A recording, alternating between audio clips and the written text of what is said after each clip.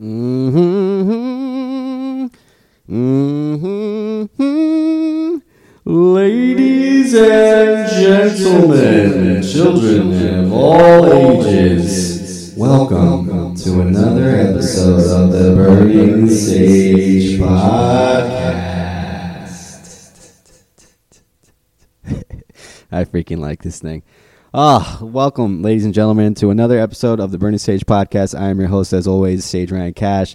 Thank you for joining me today. It is a lovely day out here in Florida. I'm still out here in Florida producing the show that I introduced last week's episode called The One Upper Show.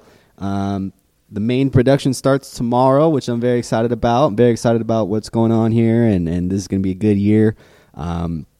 I'm very excited for it. Everything's going smoothly, and I appreciate all the love and support that I've been getting and have gotten throughout everything I've done here on the Burning Stage platform.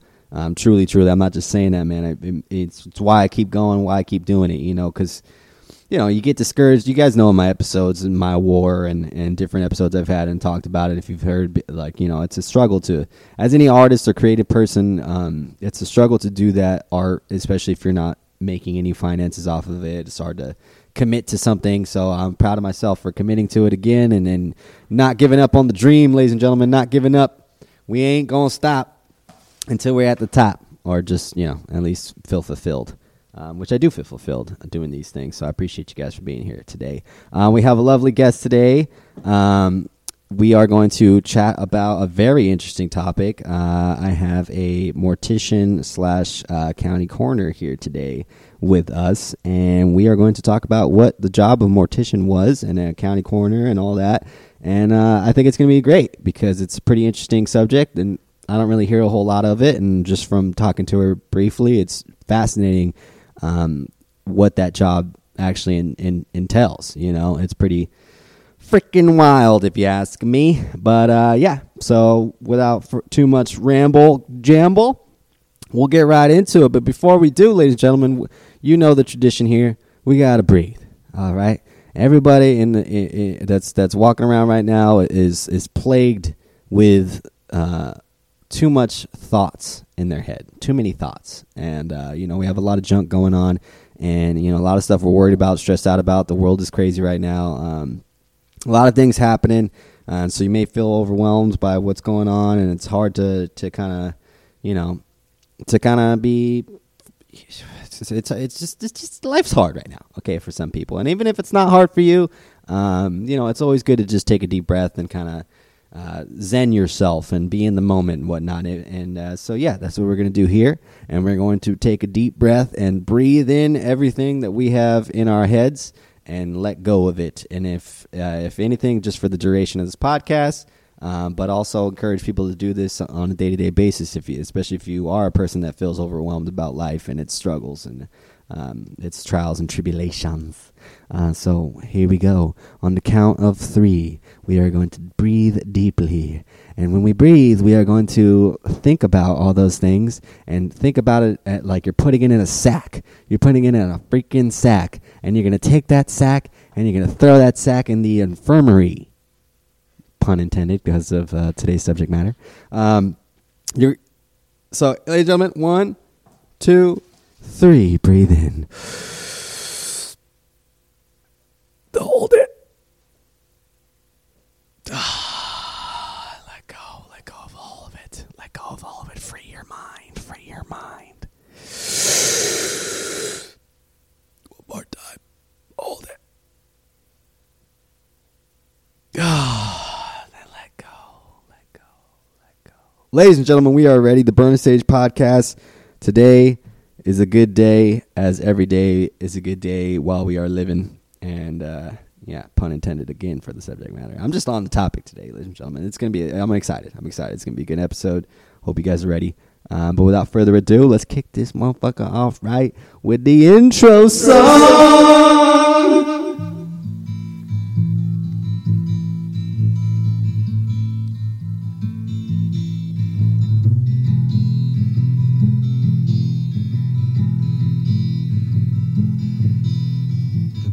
Sage symbolizes prayer, necessary for life against the battle of terror. I am the fire that cleanses the air the smoke inside your bad spirits, beware of the burning sage, of the burning sage, of the burning sage, of the burning sage. The burning sage symbolizes wrath, necessary for life against the battle of death. I am the fire that cleanses the air. As the smoke gets higher, bad spirits beware of the burning sage, of the burning sage, of the burning sage, of the burning sage. Alrighty, introducing Kelli Blaszak. Thank you for joining me, Kelli. I really appreciate it.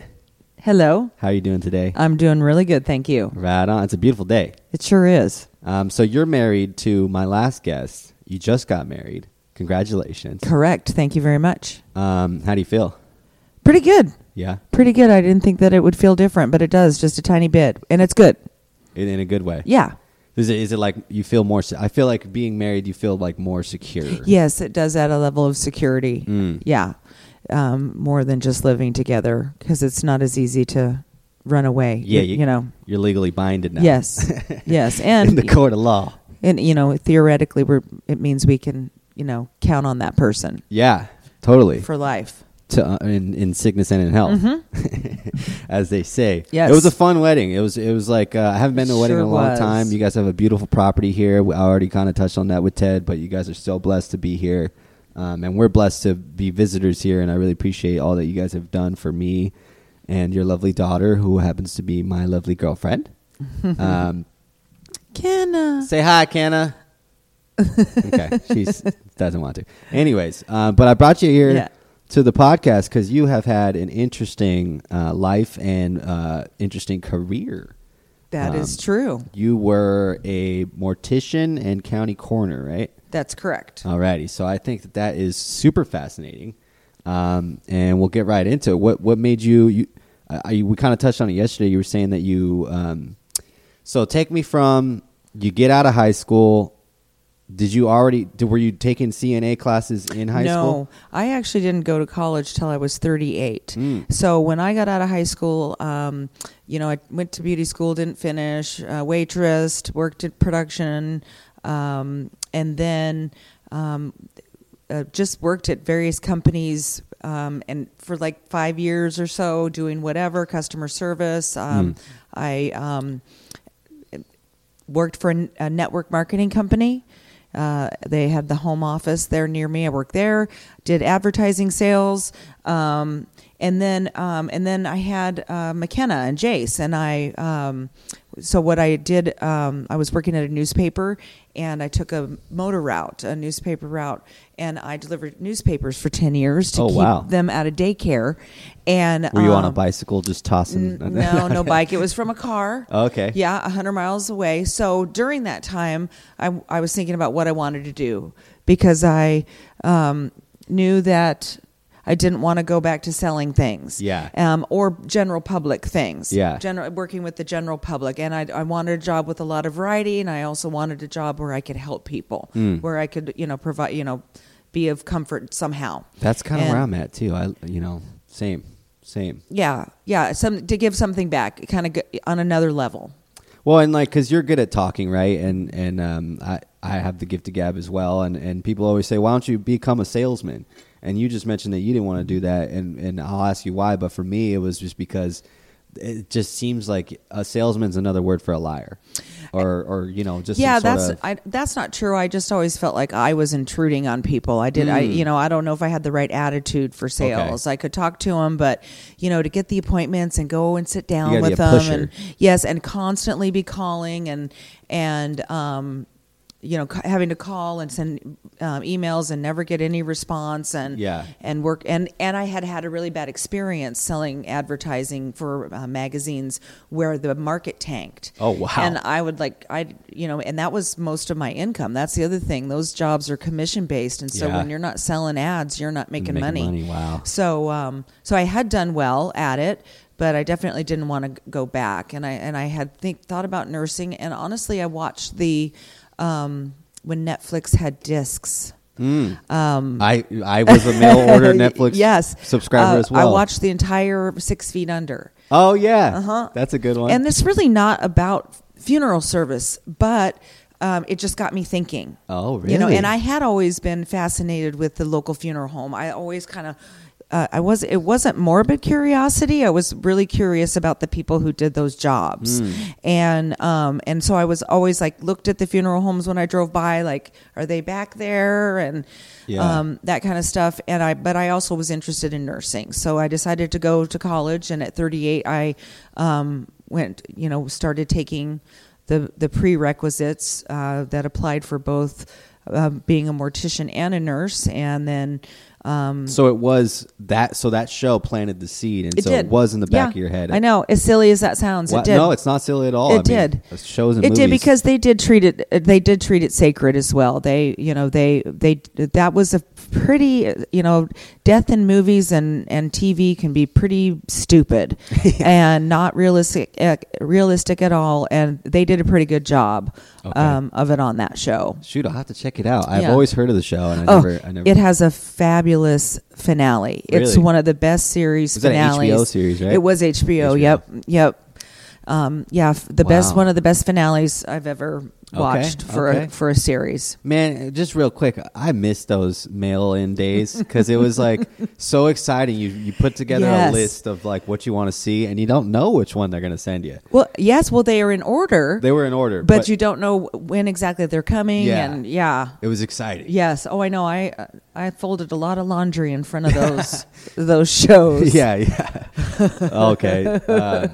Alrighty. So you're in CNA. Are you doing the CNA classes? Yeah. I decided to get my CNA license because I was still delivering newspapers, and everyone who wants to be a nurse has to do that anyway. And so then I got a job doing it, and so you were an actual nurse at one point. A CNA, yeah. I did it for a year. Had that job for a year. Okay. And I worked nights while I was going to school, and was great for my school schedule because I could do my homework at night because you can't sleep, but the residents are sleeping, and you have to be there.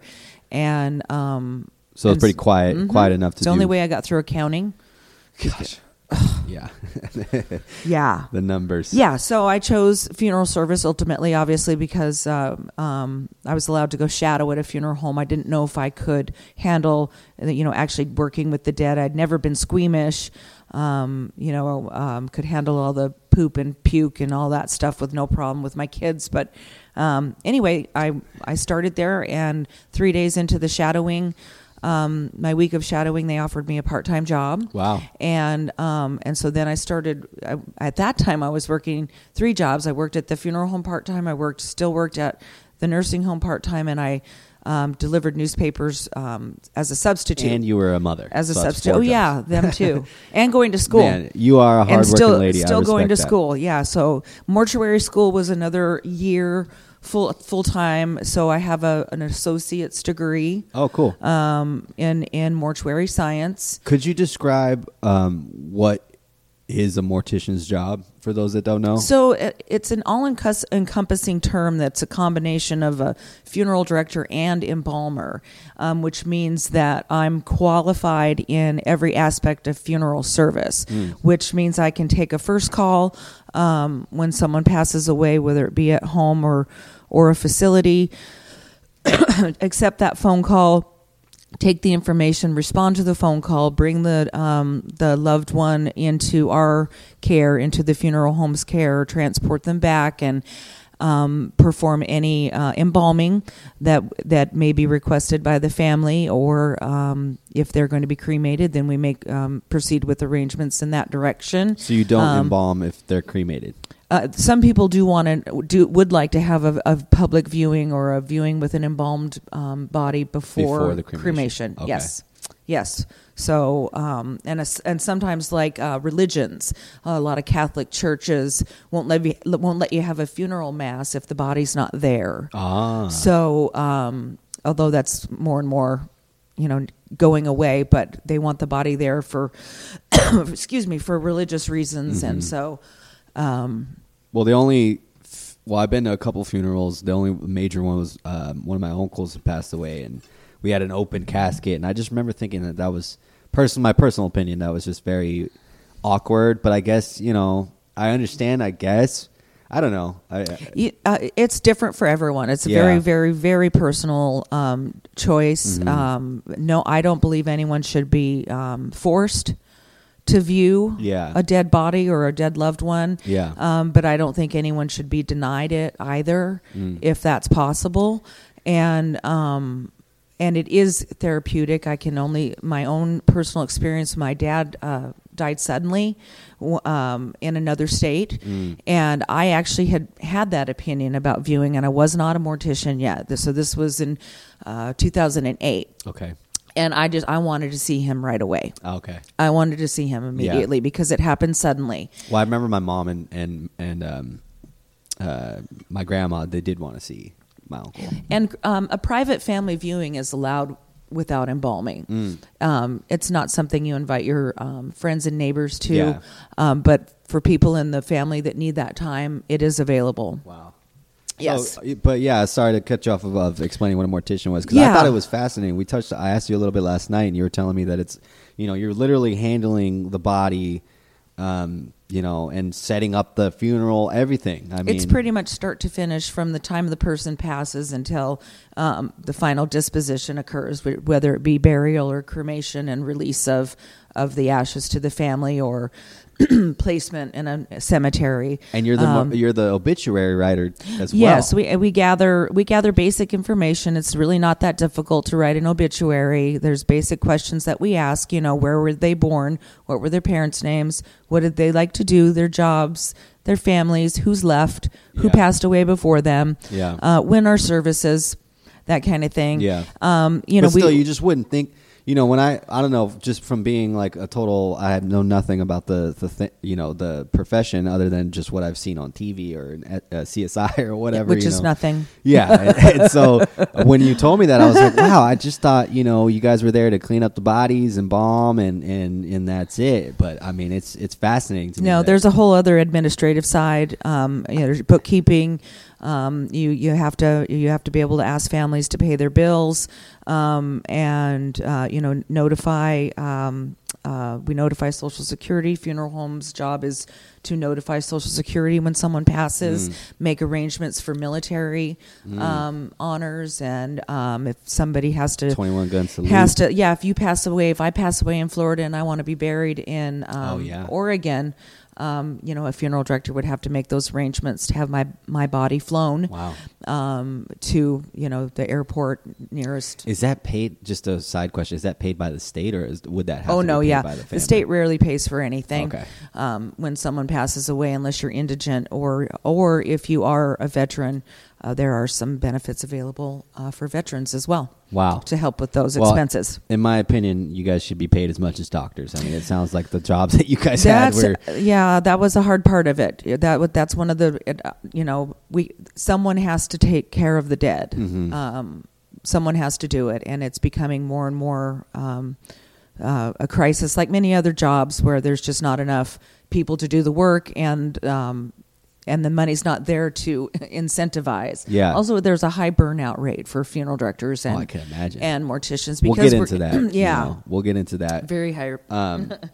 So what was your first impression when you said you got the shadow? You said you weren't squeamish or whatnot, but I mean, for those of you that don't know what embalming is, you have to remove the internal organs, right? No. Okay. What is it? No, all it is you're raising two vessels that are right along the collar the collarbone on the right side of the body. You make an incision right above that, and you're raising the right carotid artery and the right jugular vein, and you're taking a solution of formaldehyde and humectants and other vehicles like for instance, hard water. We have to do a water corrective when the facility or the area has hard water, because we mix those fluids with water, and then it's injected into the body, into the circulatory system through that carotid artery.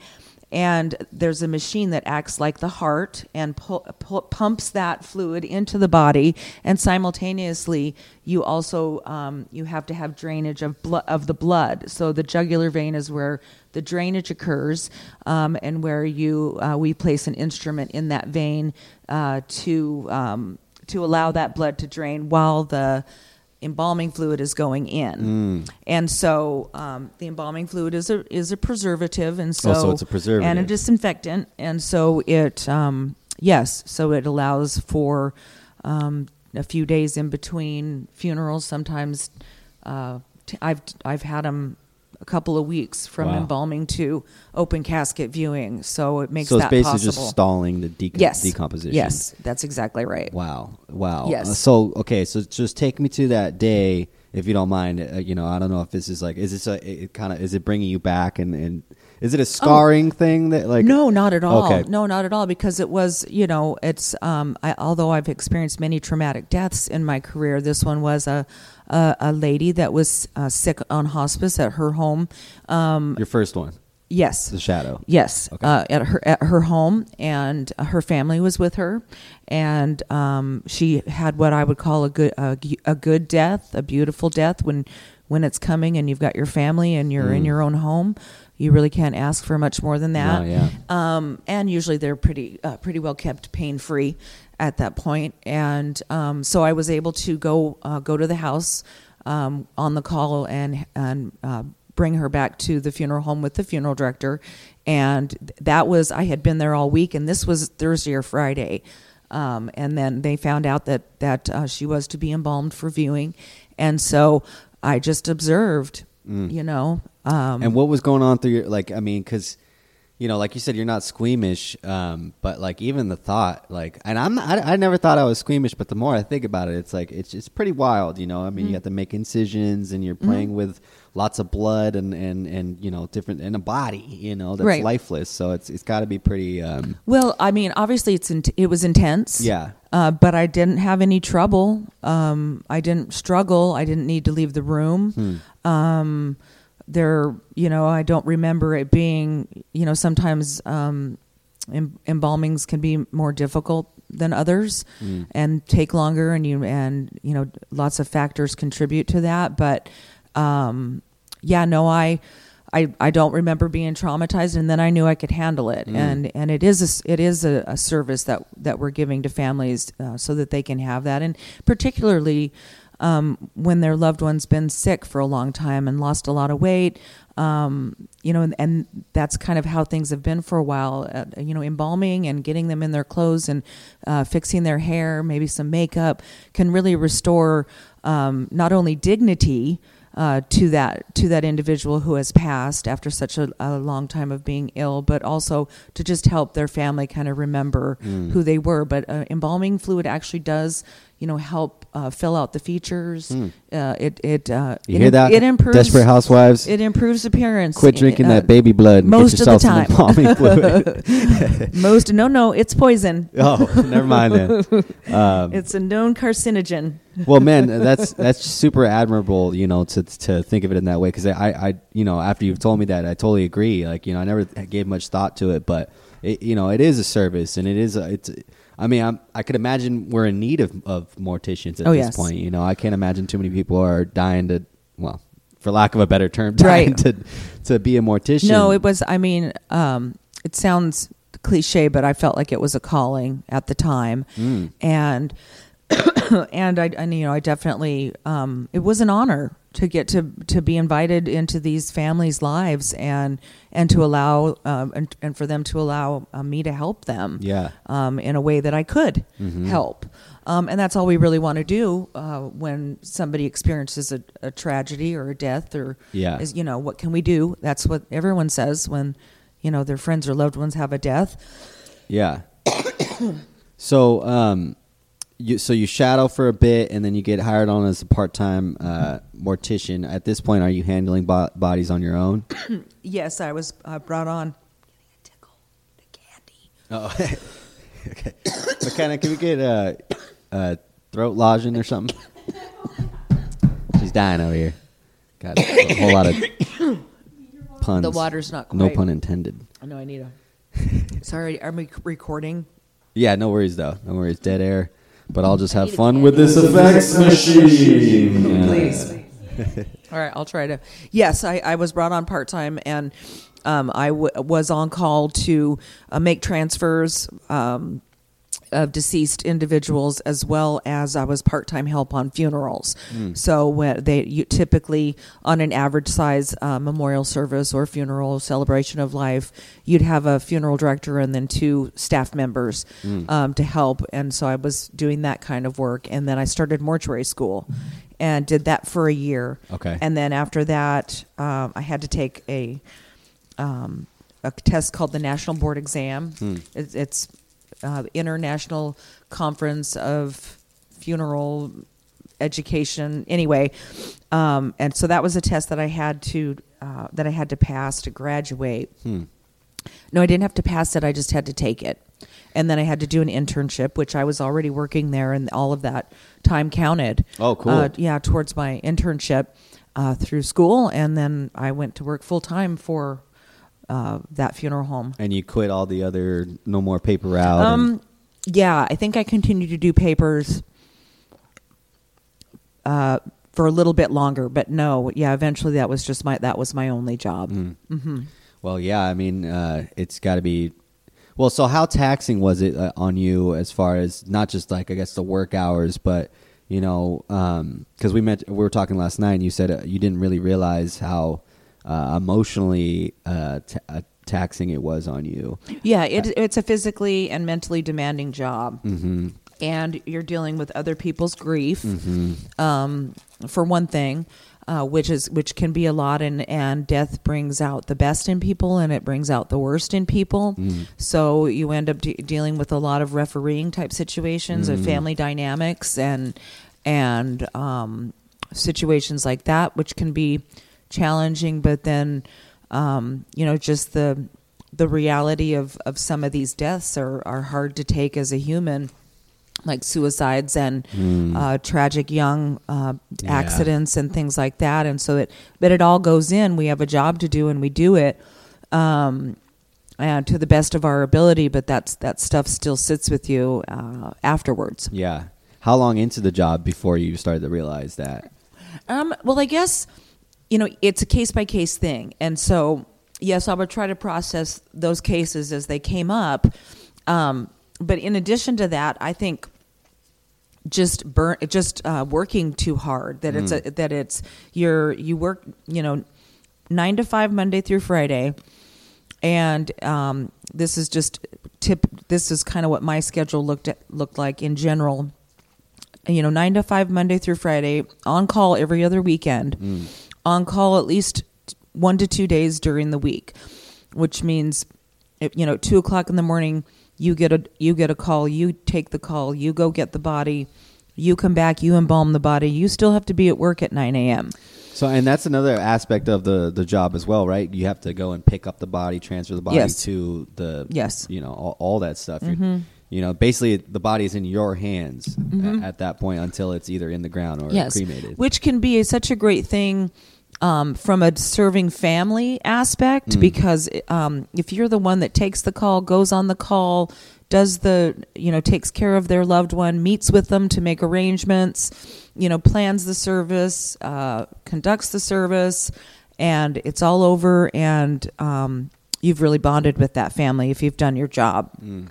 So I wanted to ask too, I know has this job changed your outlook on life and death and maybe like a spiritual aspect of it? Like I know, I don't know. Were you guys like very religious? Were you personally religious growing up? Like, did anything change in terms of your view on life or death? Well, no, I definitely take it, less for granted. I mean, just the sheer fact, the sheer numbers and the things that I've seen and the things that can go wrbut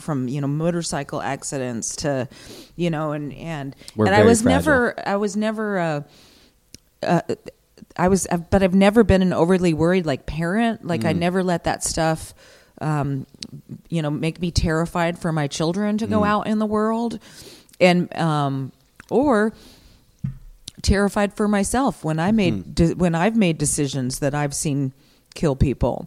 But yes, life is precious, and we do not know, from day to day if we're going to be there or not. We assume that we will, but we just don't know. And so nothing is promised. With that, we should all, try to be in the best spiritual shape that we can be. Yeah. So that we can be live a happy life and be of use to our fellow humans. Yeah. And so speaking of religions, I know they have different, like, could you speak on some of the different, like, what was like kind of the most, I guess, extreme example of like a religion, like a certain way you had to handle a body based on somebody's religion? Yes, definitely varied religious and cultural norms and traditions, and we learned about that in mortuary school. We learned about some of them. I didn't, unfortunately, I wasn't able to do a whole lot of different things. But for instance, we had a Buddhist who wanted to be cremated. And their family wanted to be there when they were pushed into the retort. Oh wow! Which isn't normal. No. Families do occasionally want to see that, and you don't get to see them burn. Yeah. It's just you witness them going in, and then the door is shut. Have you ever had that request to watch them burn? Yes, and we have to say no, because that's where you cross the line where you can be causing emotional trauma to people. Yeah. And the funeral home can get sued, quite honestly. If someone comes back and says, I'm really screwed up now because I witnessed that and you let me. Oh, God. Goodness gracious. Yeah. So, no, this family came in and we had a very nice crematory. It was very, very clean. And well kept, and they put out offerings for their loved one. There was fruit, there was some gifts, little trinkets.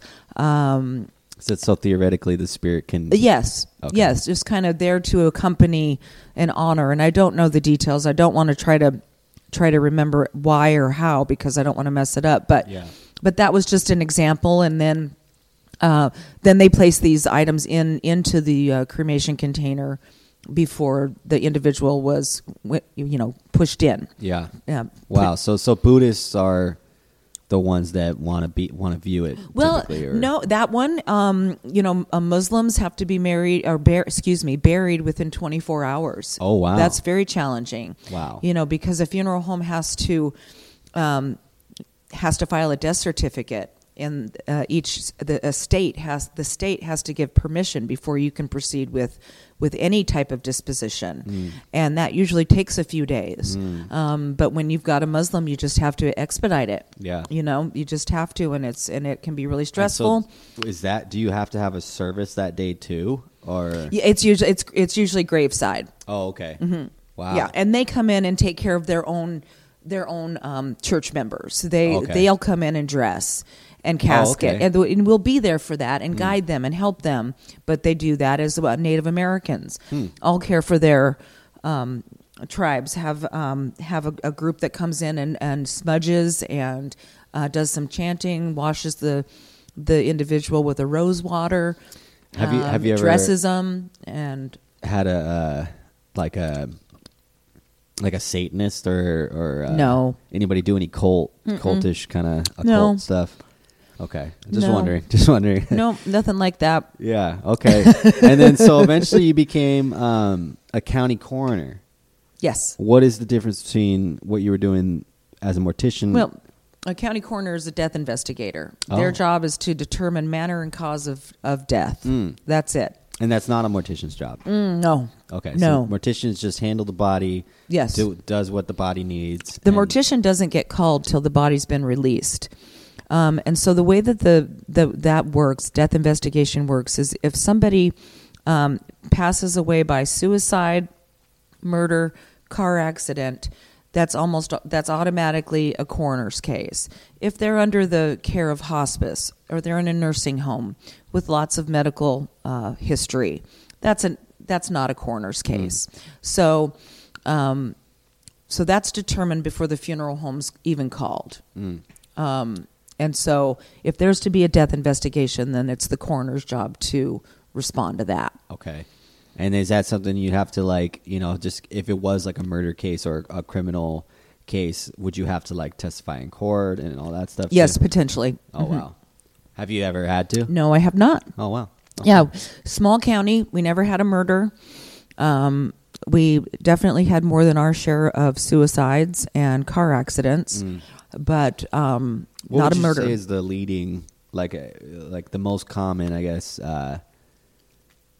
version of death that you've seen? So there's two things. There's cause of death. That's what actually kills you. So it would be, in the case of a suicide,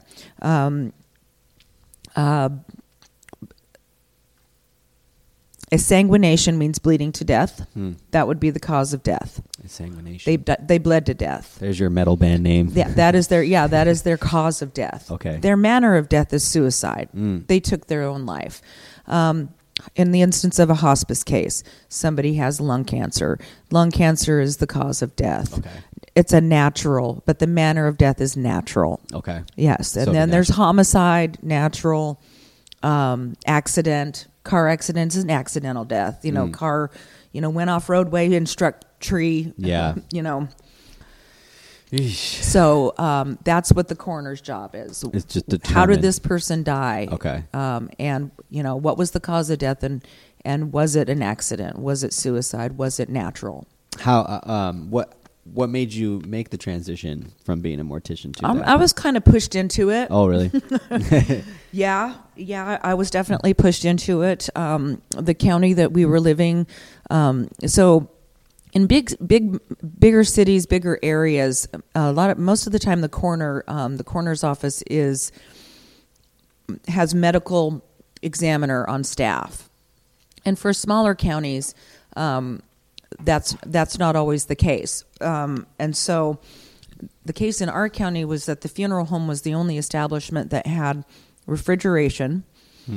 And the previous funeral home funeral home owner had been the coroner for 25 years. And that's very typical, that the funeral home owner was also the coroner. Okay. Although there's many people who've raised concerns over conflict of interest, legitimately. But that is still the case to this day in many, many counties in Idaho. And so if we need an autopsy, we can get a medical examiner. We contract out with another county that has one to do those. So anyway, the previous funeral home owner wanted to retire, and the new funeral home owner was in line to take his place. And she decided she did not want to do that. But it was very imperative to her that someone who worked at the funeral home will. Yeah. And it was basically myself and my coworker, and I needed to get into, and so I kind of got pushed into it. Wow. So it was an appointment. He retired midterm. I was never elected. But so I was appointed by a Democratic Central Committee. Okay. Of 12 people that voted. Oh, okay. So you had to be between voted me and another fella. Huh. So interesting. that's how I ended up there. Okay. And then what would you say the hardest aspect would be as a mortician? Like just in your job, was it like? I mean, I guess the emotional. For me, I would guess the emotional part of it. But I mean, was anything hard? Just the tragedy. Yeah. The tragedy, those tragic deaths, and having to face those families and see, how shattered they are in some of those cases. Yeah. Definitely that was the hardest part. I never had a problem with doing the job itself, taking care of the gore. If I had to help clean up at a scene, it was because I wanted to protect that person's loved one. And also, respect the person that has died is all. Give them respect. When you say clean up at a scene, what would that, sorry, we got 3 golden retrievers over here. They got a culprit they're after. Well, sometimes in accidents and suicides, parts are separated from the body. Okay. Goodness gracious. Separation. Yeah. But it's still their parts, and it should stay with them if possible. So would you have to at that point sew the part back on? No, it was more like cleaning up skull fragments. I see. Yeah, trauma. Never had to deal with parts, but that was one of the things. The skull fragments. And whatnot. And brain matter. Goodness gracious. Yeah. There's a metal band out there. There's a movie on them too. It's called Mayhem.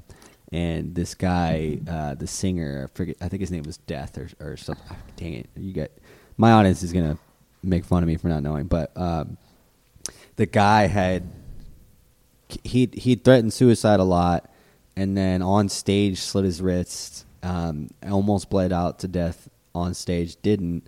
And then I think a few weeks later, he slit his wrist, slit his throat, and then shot himself in the head with a shotgun.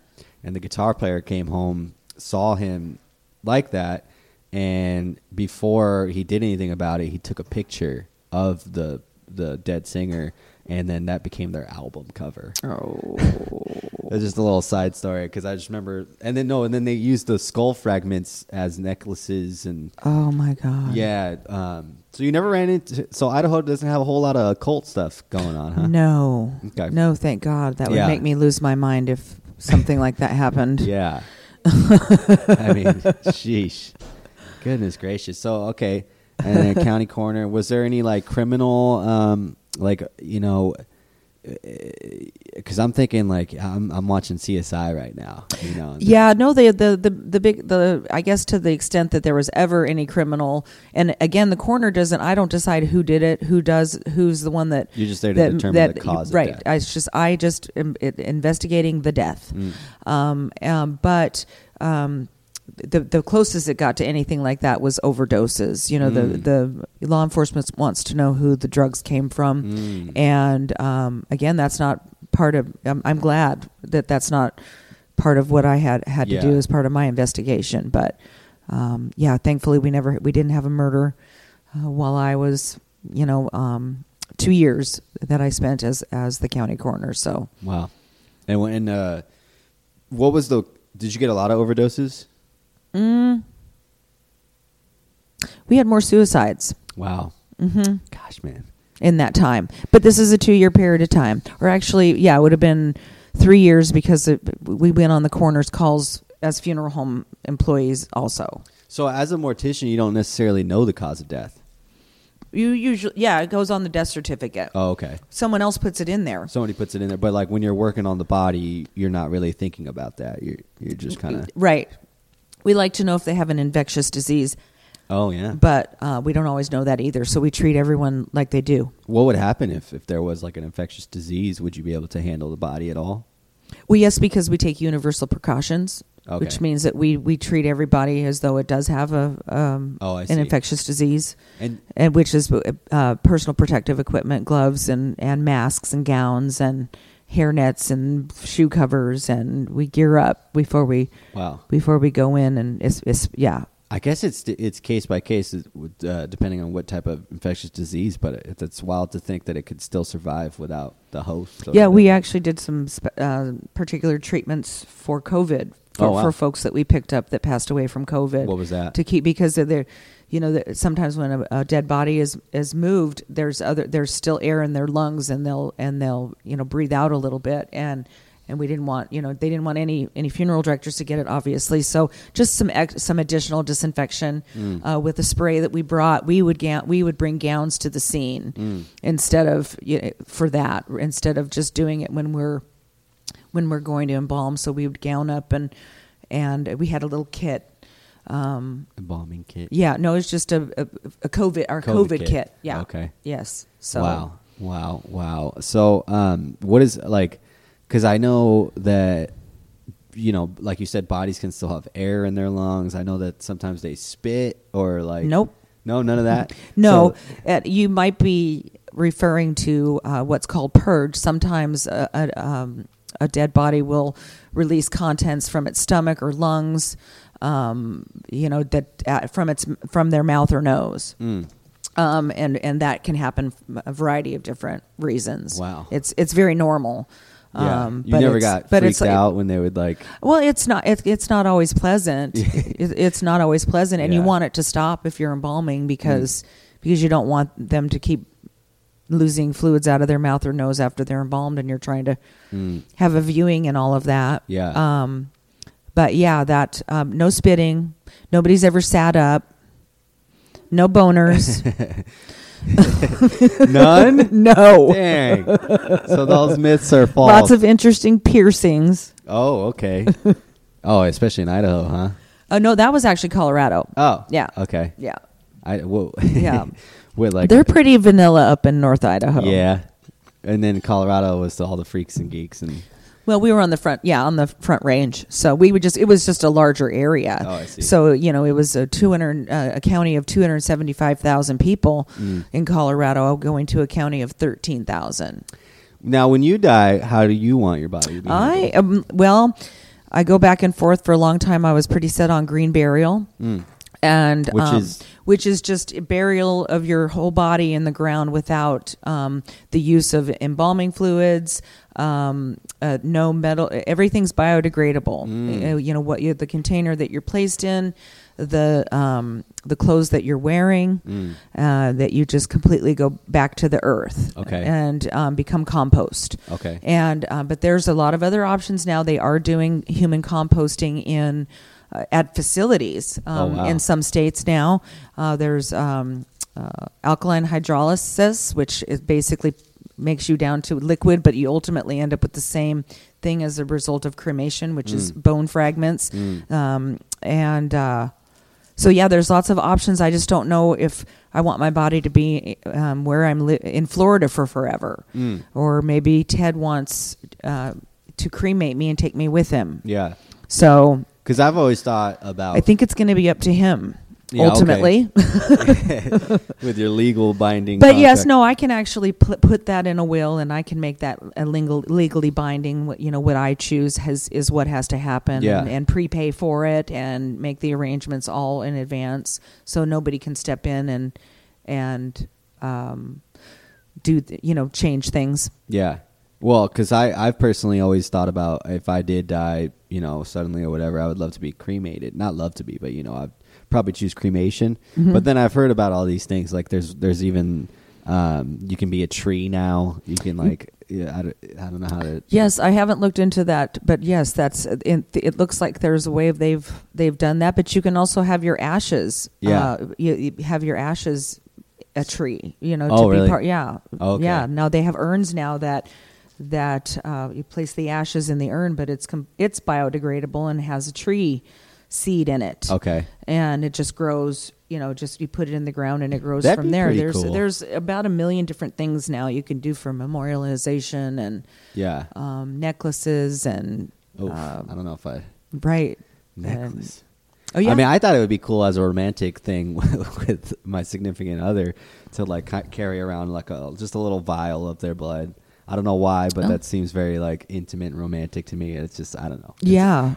Angelina Jolie and Billy Bob Thornton did that, and I don't know why. Yeah, I don't know what kind of a vessel you'd have to put it in there so that it would be airtight, I guess, and not have no chance of opening, which you want to do with ashes that go into jewelry. So. So is there anything about the mortician or county coroner job that you would like people to know, or because I mean I think one thing it's fascinating, everything. I mean, this is 45 minutes. I'm this is great. I appreciate you coming on here and conversating about it, because it's not something I don't think people really know about. They just assume like, oh, body dies and then you bury it or burn it. There's not much that goes on, but there's actually a lot that goes on. And there's a lot to it from point A to, is there anything in particular that you wanted to kind of touch on that maybe people should know? And because I feel like also you guys are underappreciated. I mean, I had no idea. Because almost everybody's pretty awesome. Honestly, they're nice. They're appreciative of what we do. They try to be respectful. I mean, it's up to us to draw the lines and the boundaries to where we don't let our job interfere with our personal life and take away, make us work too much. Yeah. Because it's easy to do. Oh yeah. In that profession, for sure. Were you able to like kind of leave the job at the job and sometimes yes, sometimes no. It was more stuff like I've been working with this family for 2 weeks and now it's my weekend off and they're having a service on my weekend off. I see. And it was really hard to trust another person to take it over. It just was never ideal. Yeah. And so that's just one example. So I'm going to go ahead and work on Saturday because I've been working with this family. Yeah.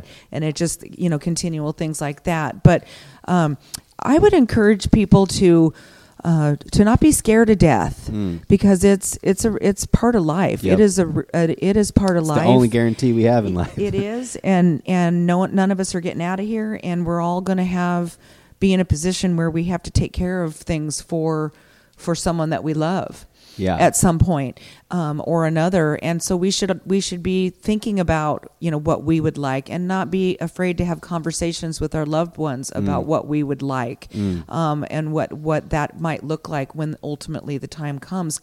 Because I can't tell you how many times, on a death that wasn't expected, somebody 80, 85 years old, the family walks in and we have no idea what she wanted. Oh, man. And so that's hard for me. Of course, we're going to help you figure this out, but it's hard for me to imagine. And I don't want my family to go through with that. And the other thing is prearranging. There's no downside to prearranging. And what would that like? So they typically have now at most funeral homes have what they call, it's not even the funeral home. There are insurance policies out there. It's a life insurance policy that's specifically intended to take care of your end of life expenses. And so the way that works is, you can go to the funeral home of your choosing. They have to have a prearrangement counselor if they offered the prearrangements. And so you sit down with them and you tell them what you want and you fund it.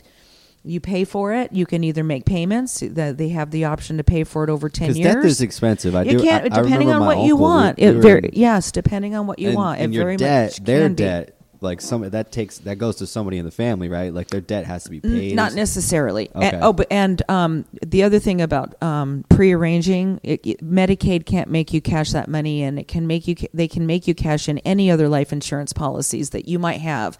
If the state has to step in and start to take over your bills because you're out of money, if you have any life insurance policies, they're going to make you cash those in first. Oh wow! You cannot have but maybe $2,000 in the bank to go on Medicaid. You have to be literally destitute. And so if you prearrange a funeral plan or just a basic cremation, which you can do that for $1,000. Okay. Most places or less. Is that average? Yeah. And it depends on the area, of course.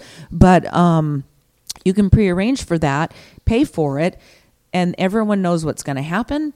And you're locked into those prices because because the policy grows, because it's an insurance policy, so it's meant to keep up with inflation. The funeral home prices go up, you don't have to pay. If you live 20 more years, your family doesn't have to write the funeral home another check because their prices went up. That insurance policy is going to cover that. Okay. And it's transferable. Yeah. If you take it out in Idaho and you move to Florida, the Florida funeral home can claim those funds when the time comes. It's just like a life insurance policy. Yeah, go and do that, because I remember when my uncle passed, it was a huge deal because death is expensive. you It know, is. the funeral service and everything, and how to handle the body and whatnot. And Yes. it adds up, you know, and people don't think about that, and they don't think about death in general, like you're saying. And I do encourage people to, like, for me, I was in high school. I read a book called The Art of Power by Thich Nhat Hanh, another Buddhist, and he basically, you know, like the first chapter was about accepting your death, you know. And I'm big into samurais. It's a big thing of the samurai culture too. Like, live every day like you already have died almost, and therefore you're free at that point. And that was the whole idea of this Buddhist, was like, you know, when you accept your death and you accept the death of others, go through that emotion, grieve for that, but then let it go, and then you're free from then on, you know, because it is a natural thing that happens to all of us, and until they infuse our bodies with robots. But Yeah, you know, which is common, ladies and gentlemen. Oh my goodness. But you know, so that's just something to think about. I think I encourage. That's one of the main reasons too I wanted you on here, just because one, it's pretty, you know, I've always been interested in the darker aspects of life and those kinds of topics. And, you know, I don't feel like a lot of people know about this stuff. And especially, like, I'm still just floored by what a mortician does. I mean, that's just fascinating to me. Yeah, it doesn't hurt. It doesn't hurt anything to people to have an idea, you know, and that's why part of the reason why people fear death, because it's all been protected and shrouded and kept behind closed doors, and that's not necessarily healthy. Yeah. No, but my favorite, I guess, death arrangement, which is a weird statement to say, but Hunter Thompson, the famous writer, Hunter Thompson, he had a beautiful property called Woody Creek in Aspen. It's like near Aspen or something, Colorado. And he had all this amazing property, a lot of acreage, and he wanted a statue 100 feet tall of his logo, which is like it's a fist with two thumbs and a peyote leaf in the middle of the hand. And he wanted his ashes to be shot out of that over his property. And when he died, Johnny Depp took him up on that and made sure it happened. And they had he said he wanted a party, no sad bull crap. He wanted, not that that's bull crap, you know, everybody can handle their deaths the way they want to, but, you know, he didn't want anybody to be sad there. He wanted people to celebrate and have a good time, and then at the end of the party, shoot his ashes out of a 100-foot cannon. Yeah, I think that's really cool. That's awesome. I think everybody should have something. Yeah. And that it should look however it looks. And but you know, acknowledge that somebody died and celebrate what you loved about them and cry, and if it's, you know, having their favorite foods at a picnic at the park, or you know, or blowing their ashes out of a statue, you know, and as particularly if it fits the person, you know, who has passed and that you're trying to remember. Yeah, just do something. It's case by don't case. Just pretend it didn't happen. Yeah. Well, right on. Thank you so much, Kelli. I appreciate you coming on and talking to us and informing us about this you know, this crazy world that we live in, and an aspect of it that we don't normally get to hear about. So I appreciate you so much. And you're welcome. Thank you for having me. Cheers. Congrats to the new married life.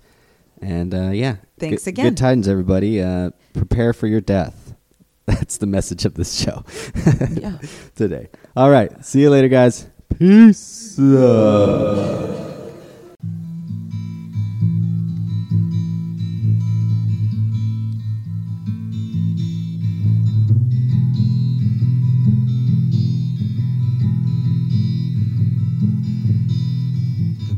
Sage symbolizes prayer, necessary for life against the battle of death.